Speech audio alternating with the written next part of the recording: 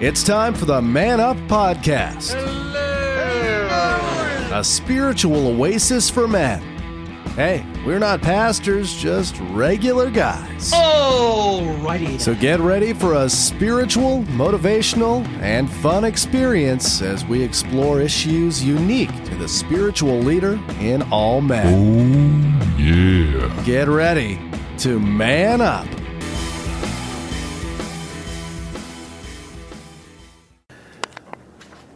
All right. Hey, welcome everybody. Hey, this is Man Up Podcast number 52. That means we've been on the air broadcasting for a whole year. So let's break out the bubbly. We don't actually have any here though. So, hey, welcome everybody. My name is Bill Cox, and we are so glad you're here. And where is here? Well, here is Sugar Land Baptist Church in Sugar Land, Texas, which is right outside of Houston, which is in the state of Texas, in the US of A. So we're so glad you're here. What we do, we're not pastors, we're just regular guys, and we call this an oasis for men to just come and deepen their faith and understand this. We don't want to change men's lives. What we want to do is we want to add a little faith perspective to your life. Think of it this way. You are out there as a man every day, busting it, building yourself bigger. Think of it as like a barrel. You're making the strength of that barrel. But what are you doing on the inside? Not much. So that's what we do here. And because we're not pastors, we're trying to bring it to your level and with different viewpoints. And that's what we do. And one of our members brought that up, and I stole it from him, from Mr. Kyle Trahan, who was on the podcast, the 7 Principles of Success podcast with Josh Kangley. So we're going to have him talk about that in a little bit, about what he said, his experience, maybe what he learned on that. And we like those interviews because that gives you a chance to find out a little bit more about the panel that we have here. And let me go into what we'll be talking about today. We're in the study, 6 Battles Every Man Must Win. And it's a book by Mr. Bill Perkins. And we are on the battle number 5, which is Fight for Your Friends. Hey, thank you, panel. 3rd grade math was hardest 3 years of my life. So, fight for your friends, fellas. And the panel that we have here today is, and I'm going to go around the room, I'm going to introduce them, and then I'll let them introduce themselves so you can kind of put a voice with a name and what they do. And I'm going to start out with the professor. He's a world-class trainer, but just changed jobs, so I don't know what rank that job is. We call him the professor. It's Robert Koshu. I used to say Fortune whatever, but now he's with a different company. I have no idea. So anyway. It's a Fortune company. It's a company in Fortune. So we're so glad he's here, though. And our resident policy writer, our resident intellectual. You can't have a program without it. But he's also a gambler. So you got to have a little vice. So Mr. Steve Titch is here with us. And right across the table, just in case our gambler gets out of line, we have an attorney who's also a prosecutor. We call him the judge. Mr. Michael Cropper is here. And our deacon, he's also an insurance guy. But he's also the celebrity of the group because he's the one that did the interview first, Mr. Kyle Trahan. My name is Bill Cox, and I'm basically a salesman, but I'm a writer and actor, and I'm a believer that men are leaders, and you lead in your circle of influence, whether it's just your family or in your work or just your neighborhood. And we want to make sure that you are well equipped to be a leader of faith. And with that, I want to go ahead and go around the room. But before I start, let's turn over real quick and talk to Mr. Kyle. And we have this interview, I guess, posted on the Man Dash Up Facebook page. But it's also, I saw it on the Hello, My Name is Josh.com website. You're the lead on that, too. He's got your picture and everything. So, and with that, I'll go ahead and I'll turn it over to Kyle. Tell us about your interview. Didn't realize I had a picture out there. Yeah. That's adding to my celebrity status. Yeah, there you go. Big hitter. Yeah, so really an interesting thing. It's rare that you get interviewed. Right. Sometimes somebody will say, "Tell us a little bit about yourself," but an interview is just something a little bit different. And so we were able to talk about Man Up. What our basic focus is. Like you said, it's just a way for guys to get together and learn about God and principles and bounce ideas off of each other. And looking forward to our future. As you said, 52 podcasts, which is just amazing that we mind-boggling was right. My thought of this little goofy thought we had a year ago has actually been a year now. Well, one of the comments that I've gotten about this, about the podcast from what people have listened, and they said they liked the fact that it was real, and that it was guys that aren't preaching down to them. We're just varied guys that are discussing the issues, and they felt like they could engage more. So that's been one of the real positive comments that I've heard. So, hey, glad you had that experience, and going to go around the room and introduce everybody. And the guy who's working, but I'm not sure where, Robert Koshu, welcome. Glad you're here. Say hi to everybody. Well, hi. I actually can tell you. I work for the fourth largest credit bureau in the credit union. Thank you. Yeah. I'm still getting all the terminology right. coming from a financial. He's new. Insurance financial services company to a credit union world, but the largest one in the city of Houston, TDECU, and I'm a senior talent development and specialist there now.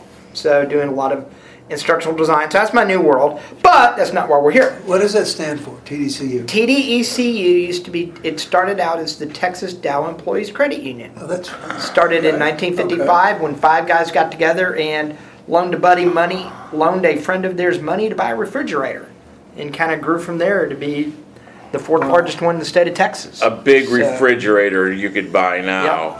How big? They are the named sponsor for my schools, that I'm an alumni of, football stadium, TDECU Stadium, on the campus of the University of Houston. Matter of fact, kind of a running joke in the building now is that everybody realizes that I'm the guy that showed up and had their stadium picture in my demo PowerPoint, and the picture was from my personal collection. Oh, nice. All right, all right, enough about jobs. Yeah, let's friendship. talk about that. So, friendship is one of those things, and girls have more friends than we do. And right. Then you get into what's happened with, and I'm going to use the air quotes here, friendship over the last 5 to 10 years. Great example, I put out that I changed jobs on LinkedIn, my professional connection, and then a little more fun one on my Facebook page that I changed jobs. I have 300-ish friends on Facebook. How many of them are truly my friends? You guys in the room, because I know we're all friends on Facebook. Right. Couple of guys at my old job. Couple of ladies from my old job that I'm friends with. Oh, easy killer. And come on now. But that's it. Now, dial back. How many of those friends on Facebook, even the ones who are more casual, can I really sit down and have serious discussions with? Better yet, how many can you depend on if you need help? One? Yeah. Right? Yeah. Absolutely. And that's what the lesson goes into. And this is one of this lesson gets to the heart of one of the challenges men have. Yes. Right, I would agree is with that. To develop true friendship and true connections, because we all learned growing up suck it up, suck it up, suck it up. Right. You know, and don't share. So this great lesson. It's going to be a great discussion. Steve Titch, good to see you again, my man. Hello. The chapter is titled "Fight for Your Friends," and perhaps the one aspect of it is fight for the time to have friends. Oh, no question about it. We had a good discussion on Sunday, and I think we just basically broached the topic. But as Robert's saying, my closest friends all kind of go back to high school. It's probably the guys in this room I've had the closest friendships with since then, which is in some ways kind of a sad comment. I either got friends who knew me from high school or friends who know me from the last couple of years who I really feel comfortable being around. And that's the latter is because of the church life. But I think this is an increasing problem. It is a problem with men, and I think because we are pulled in so many directions, have so many priorities, so many demands on our time. And it's not frivolous. I'm not saying we're all binging Netflix. We got jobs, we got family, we got responsibilities, unfortunately, the thing that gets cut out is your personal friend time, because you tend to feel you feel it has to be sacrificed, and there are times personal sacrifice is in order, certainly this, but I think as men we've got to be very careful about taking the idea of friendships and relationships outside of our family, outside of our work, and not giving them the attention they need. We would need them because they develop us as people. Absolutely right, Michael Cropper, the judge. Those things. Yes. Fighting for your friends. I remember it was much easier to have close friends in junior high and high school. Back then, when you didn't have a serious relationship with a lady or girl, we focused on each other. I mean, I mentioned in class that I had a very best friend that we hung out all the time. He was in band with me in middle school, high school, and I'd go pick him up and we'd go drink Coast, do whatever, and vice versa. He'd come pick me up. And I can remember that with a lot of fondness. And even to college, we were still good friends. But as you get older, as you develop relationships with your soon-to-be wife whenever you get married, men have difficulty keeping up those friendships and providing the amount of time they need for it. Steve, you're absolutely right on. And forcing the time. Do you think that's also because of shared experience? No. It's easier to develop the friendships early on because early on we have more shared experience. Well, that's what I was sharing about as well. It's formative experiences, and anytime you go through a crisis, it builds community, whereas wealth builds walls. Sure. But the thing about it is that men, when they marry women, they marry the woman that they see, whereas women marry men based on the man of the future. This is how this man is going to be.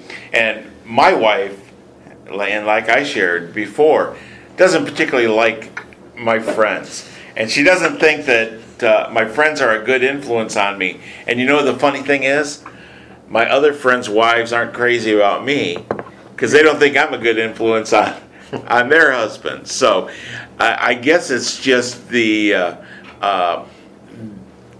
control that the women have when you're married. It's difficult to keep your friends and your wife, plain and simple. Well, they seem for me. That's a good point. They seem to establish and they yield a control over us on who our friends are. Absolutely. Our house is not happy if our wife is not happy. That's right. And it's very true. That is true. And my ex, I was married for 32 years, and my ex had a couple friends that were not good for our relationship. Right. Period. And another comment you made earlier that's so important. In fact, you made it many times, Bill. And that's simply women will carve out the time for their relationships. Many of them keep their high school buddies. They keep their middle school buddies, and they force a time and cut it out. Where men, we go on, we'll do what we need to do at the time we need to do it, and we will not necessarily carve out the time, like Steve says, to keep up with our high school friends and our middle school friends. Or we run into the second problem, and that's simply that our spouses do not like our friends. Do not approve. I'm going to throw something out because you mentioned this the other day, and I think it's somewhat of the norm. You're not the only man who said my wife doesn't like the friends I have. No. And I wonder, now I'm not necessarily in that situation myself, but I wonder, because these friends are from the past, there's experience there, there's kind of before marriage and after marriage. Yes. And that is tying this into what you just said. Your women, which I think there's a lot to that. Women marry as an investment. They're marrying who you're going to be in 10 years down the line. And they're marrying you for your potential. The friends from college are an anchor. He doesn't want you going back there. Right. One way or another, maybe not consciously, but that's and that there's a friction. There's friction there, but I also know that there is this expectation. It's almost a social expectation that when the guys joke about it at bachelor parties. We're never going to see Kyle again. Right. It's Kyle. Or we're never going to see Robert again. Right. But they joke. But the idea is that once you get married, you're now moving into the circle. And generally, what happens is the wife manages the social life. So you will hang out with her friends or the friends, the people you meet mutually. Or the friend she approves of. And you do more things as couples. And my point being is that for most men, their strongest male friendships predate their marriages, and they're often pressured to give that up. Yes. One way or another, or even they just slowly fade away. I think it's, even if it in the pressure. And I was going to say, I don't think my wife disapproved of me and my friends from college. High school, didn't really run into any of them. I kind of cut off quick when I left high school. But it was more the fade away. Mm-hmm. We do still keep in touch with my two best friends from college. We do still, matter of fact, we gave, his house flooded, and due to our work commitments, we couldn't help them much, but we gave him a respite. I gave him a U of H tickets for a game. So they could go. Well, all right, Kyle, go ahead and take the big question here. The big question here is, really, how do we, as mature men, build relationships now with friends and get out of the rut that we've been driving in for so long, and it seems like at this table the statements are fairly similar, today. And, I think, some of it stems, like I know for myself, my last best friend, if you would, passed away kind of suddenly. We knew he was ill, but was getting better, and then all of a sudden he wasn't, and it was one of those guys that you could talk to any time of the day or night about any topic or whatever. And I know for myself, some of it's just guarding your own heart, because that hurt, that stinks. When you lose somebody way before they should, we've probably all experienced that with someone in our lives. And so some of it is just guarding to, make sure that I don't get hurt again in the future, but, there's often times as well when we lose a friend or whatever that the book talks about there's generally a reason for that. Okay, maybe you did something, maybe they did something, whatever. I can remember a lot of times one of my best friends wasn't a best friend until we romped on the ground for a while, throwing swings, and then all of a sudden you're best buds, but that also reminds us there's conflict in friendship, Yes. That you're always going to butt heads, and that's half the fun of this type of class here. The other thing is, though, the butting heads is good to a certain extent. Mm-hmm. Because it brings you the other, and a true friend, will cause you to stop and think for a minute. Not always. It talks about being a strong encourager. And we'll talk more about that. But a true friend will also sit down with you and talk it out. One of the guys that I am really good friends with at work, he actually sat down and talked to me from my former job as I was making the transition. And he kind of played the devil's advocate a little bit with me. About look what all you're leaving. Kind of a thing. Versus what are you going to? And I think some of that, a true friend, it takes a true friend to really do that, to confront you, to talk with you, and to be, use a guy term, in your face about it. Because sometimes, let's all be honest, we need that occasionally. Sometimes we do need the guy to come up and slap us upside the head and say, hey, look, pay attention. That's because we're usually boneheads. I mean, a lot of times. We have the white chromosome. Okay, but here's the thing. We may be a bonehead, but we may have a reason for doing something that may look bonehead to somebody, but we can handle it, okay? Like the poem said, there's a poem that says, don't lead me, I may not follow. Don't follow, I may not lead. Just walk beside me and be my friend. And that poem has kind of stuck with me my life, because here's the thing, one of the important things about it is friends don't try to change friends. The whole reason why they're your friend, the vast majority of the time, is because they readily accept you as you. And they like you. And they like you Right. for some reason or another, okay? Mm-hmm. What makes some of those bonds even better is, for like me, playing on sports teams or being in the military. Some of those guys are still some of my best friends. And some of the ones that we went through formative years, like Kyle talking about. And I shared this story before, where when I went into middle school, I got in a fight with a kid the first 5 days of middle school because he was making fun of my pants. The thing about it is, I was the new kid in the school. But nobody was going to stand up for me. So I stood up for myself. I still see that guy every reunion. And I tell him, without you, I would not be me. Because that was a formative moment in my personality. Was I going to stand up to the bully, or was I just going to sit there and take it?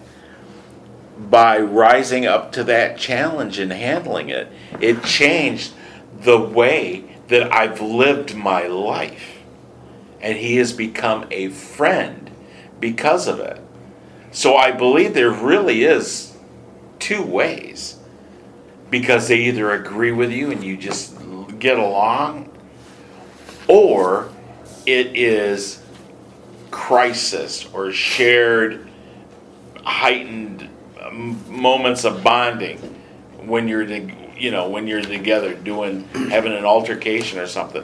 That kind of stuff is what bonds men. Whereas with women, if you're willing to talk to them,